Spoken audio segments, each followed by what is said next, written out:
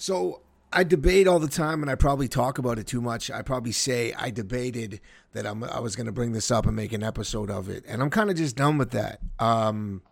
You are listening to the We Are Better Men podcast.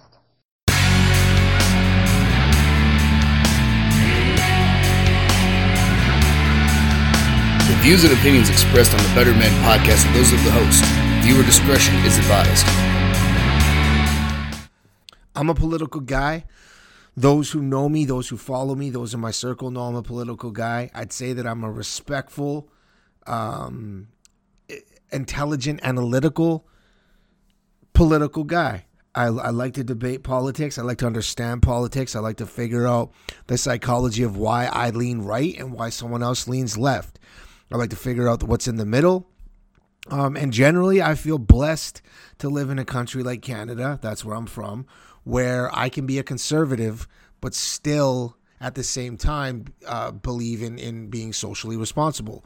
So I say that a lot. I'm a fiscal conservative, but I believe that in Western civilization, we have an obligation to be socially responsible. And what I mean by that is that, there's we pay taxes. This isn't a communist country. This isn't dictatorship. This isn't strictly economy or society built on strict capitalism. It's a wave. It's a diverse ripple effect, spider web of complexity of many different people.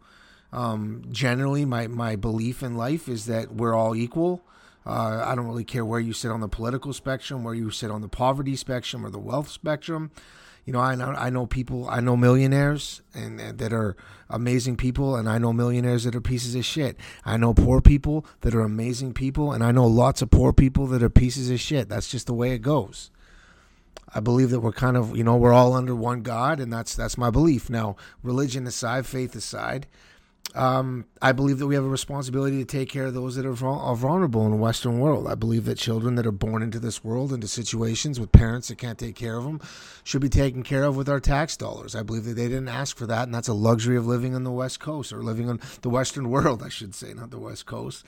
I believe that there's, that there is support and things like that out there for people that are struggling, and I believe it's a necessity. Now, do I also believe that welfare is abused? Yes, I do. Do I believe that it should be looked into and prevented? Yes, I do. I do not want to work my ass off my whole life while someone else coasts the system and manipulates it and steals. That's just the fundamentals of right and wrong. That's the way it is. We all want justice.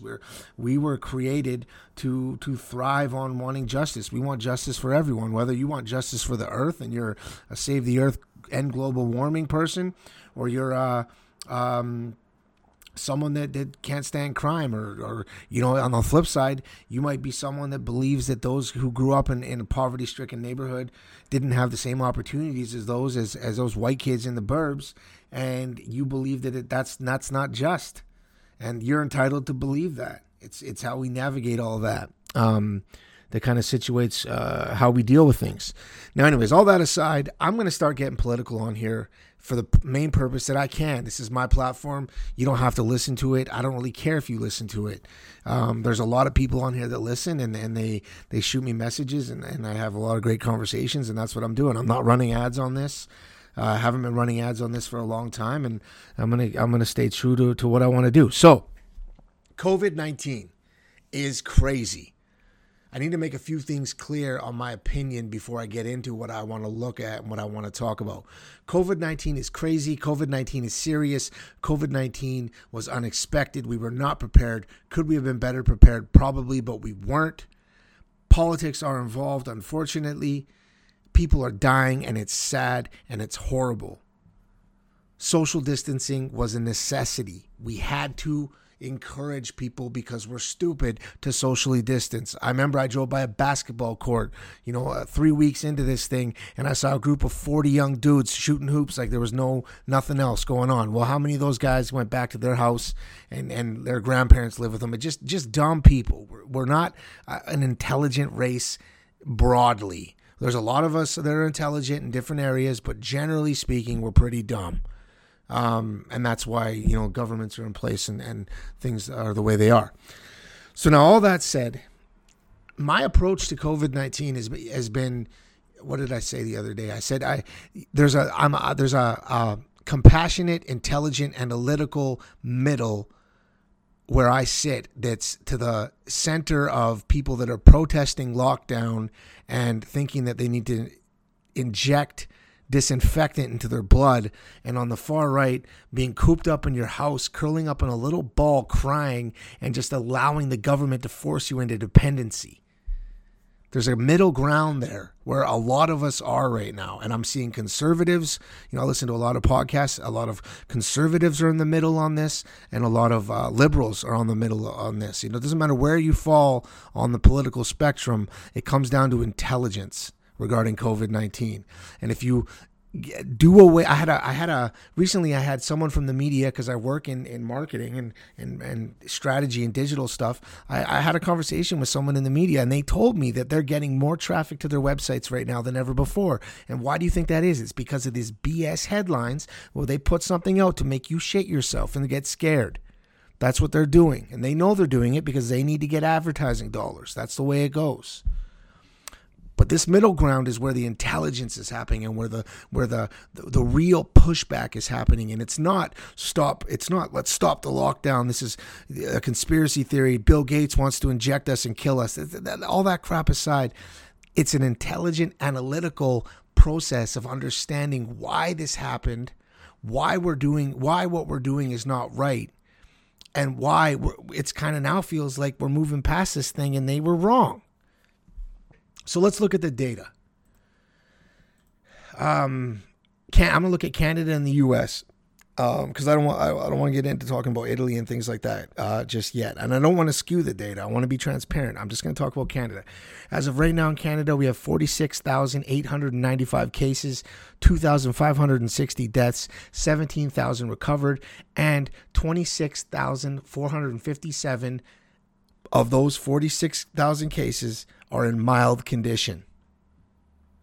In the United States, we have 987,000 cases, 160, 55,000 deaths, 118,000, almost 119,000 recovered, and 119,000 discharged. They strangely don't have the whether they're mild or severe in the States on this, but that's the World Health Organization and the Worldometer, so it is what it is. Now, there's hotspots in the world. Looking at, if you're looking at this map I'm looking at a map right now, and I'll make sure I post this alongside the podcast. New York. We all know New York, New Jersey, California. They're hotspots. We got some hotspots. I'm scrolling through the map here. In Europe, some pretty bad spots. There's a lot of hotspots in Europe. Now I'm looking at Africa, and there's almost none going on there just yet. Like a few in the main cities. South Africa, 5,000 cases. Obviously in China there was a ton. But the thing to think about is that it's starting to feel like this wasn't what they thought it was going to be at the beginning when they shut down the economy. Now, any debate I've had about this has always kind of leaned over to or gone to, well, we have to be more careful than ever. People are dying. And yeah, I agree with that. But here's the thing. Who's dying? Who is dying from this? The BBC put out an article. Nick Triggle, you can Google this yourself. It's called Coronavirus. 9 in 10 dying have existing illnesses. More than 9 in 10 people dying with the coronavirus have an underlying health condition. Figures from the Office for National Statistics show. They looked at nearly 4,000 deaths during March in England and Wales, where the coronavirus was mentioned in the death certificate, and 91% of cases, the individuals had other health problems. What were those common health problems? Heart disease, dementia, and respiratory illness. Now, let's get dementia out of the way. What does dementia usually lead to? Dementia is an illness that only generally affects the elderly. Now, it does affect younger, so let's not debate it, but generally speaking, who gets dementia in your life? It's elderly people. We know that this disease attacks elderly people in a different way, and they're more vulnerable to it.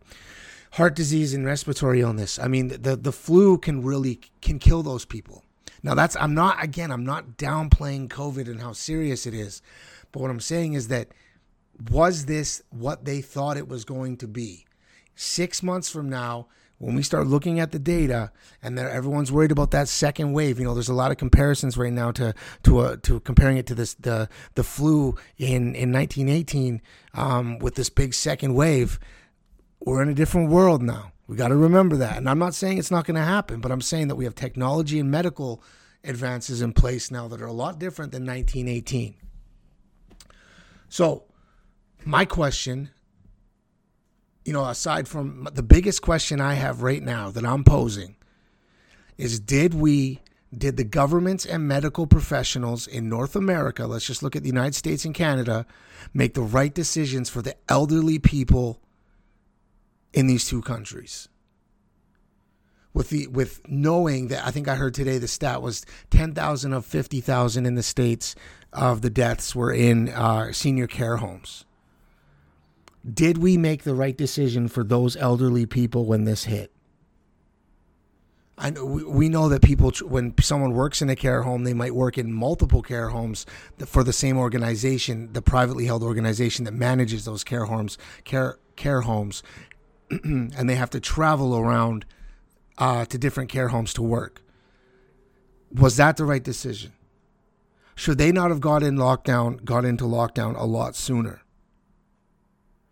It's funny, there was this chick on Fox News or something where she licked a toilet on an airplane, and then she had an argument with someone on the news. Maybe it was MSNBC. I can't remember where I saw this segment. But, and her big thing on this was, and she was like this, looked like a valley girl or something that went to Florida for spring break. It was bizarre and stupid. But she was like, this, you only care about this because it affects the boomers. This millennials, we're good. And this is the only reason we're in lockdown right now is because this is affecting the boomers, and you only care about yourselves and you're all in power.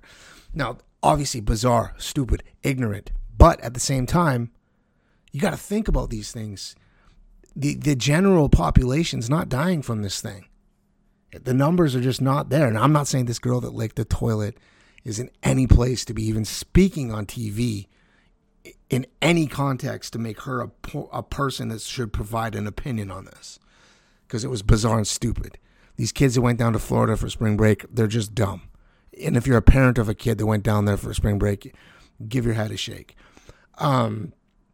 But all that being said, there is something to this. The governments went into lockdown and they forced us all home. Why? Does a left-leaning government like it when we're dependent on them? That's a legitimate question. Are they concerned with the amount of people that are dependent on the system now and that will be dependent on this system as we U-shape crawl out of this economic disaster that's coming from COVID-19? If you get mad hearing that, there's a reason for it, and it's because there's legitimacy to that question. Just like a conservative would get upset if someone posed a question to me, well, would you have just rathered all these people died? And of course not. But do I believe that there are some on the right side of governments that don't necessarily care about people and they care more about economics and numbers? Yes. And it bothers me to hear that, because there's an element of truth to it. But admitting that there's that element of truth to it, you have to admit to yourself that there's an element of truth to the left-leaning government not being worried or concerned about mass populations being dependent on them for pay. They've been talking about this minimum guaranteed life payment or whatever they've been calling it for some time now. And I'm not talking about conspiracy theory. I do not believe that Justin Trudeau or any of the politicians in place in the States on the Democratic side are wanting to use people for their agenda. Now, of course, politicians do use people to achieve their agenda, but I don't believe anyone in this case did anything malicious.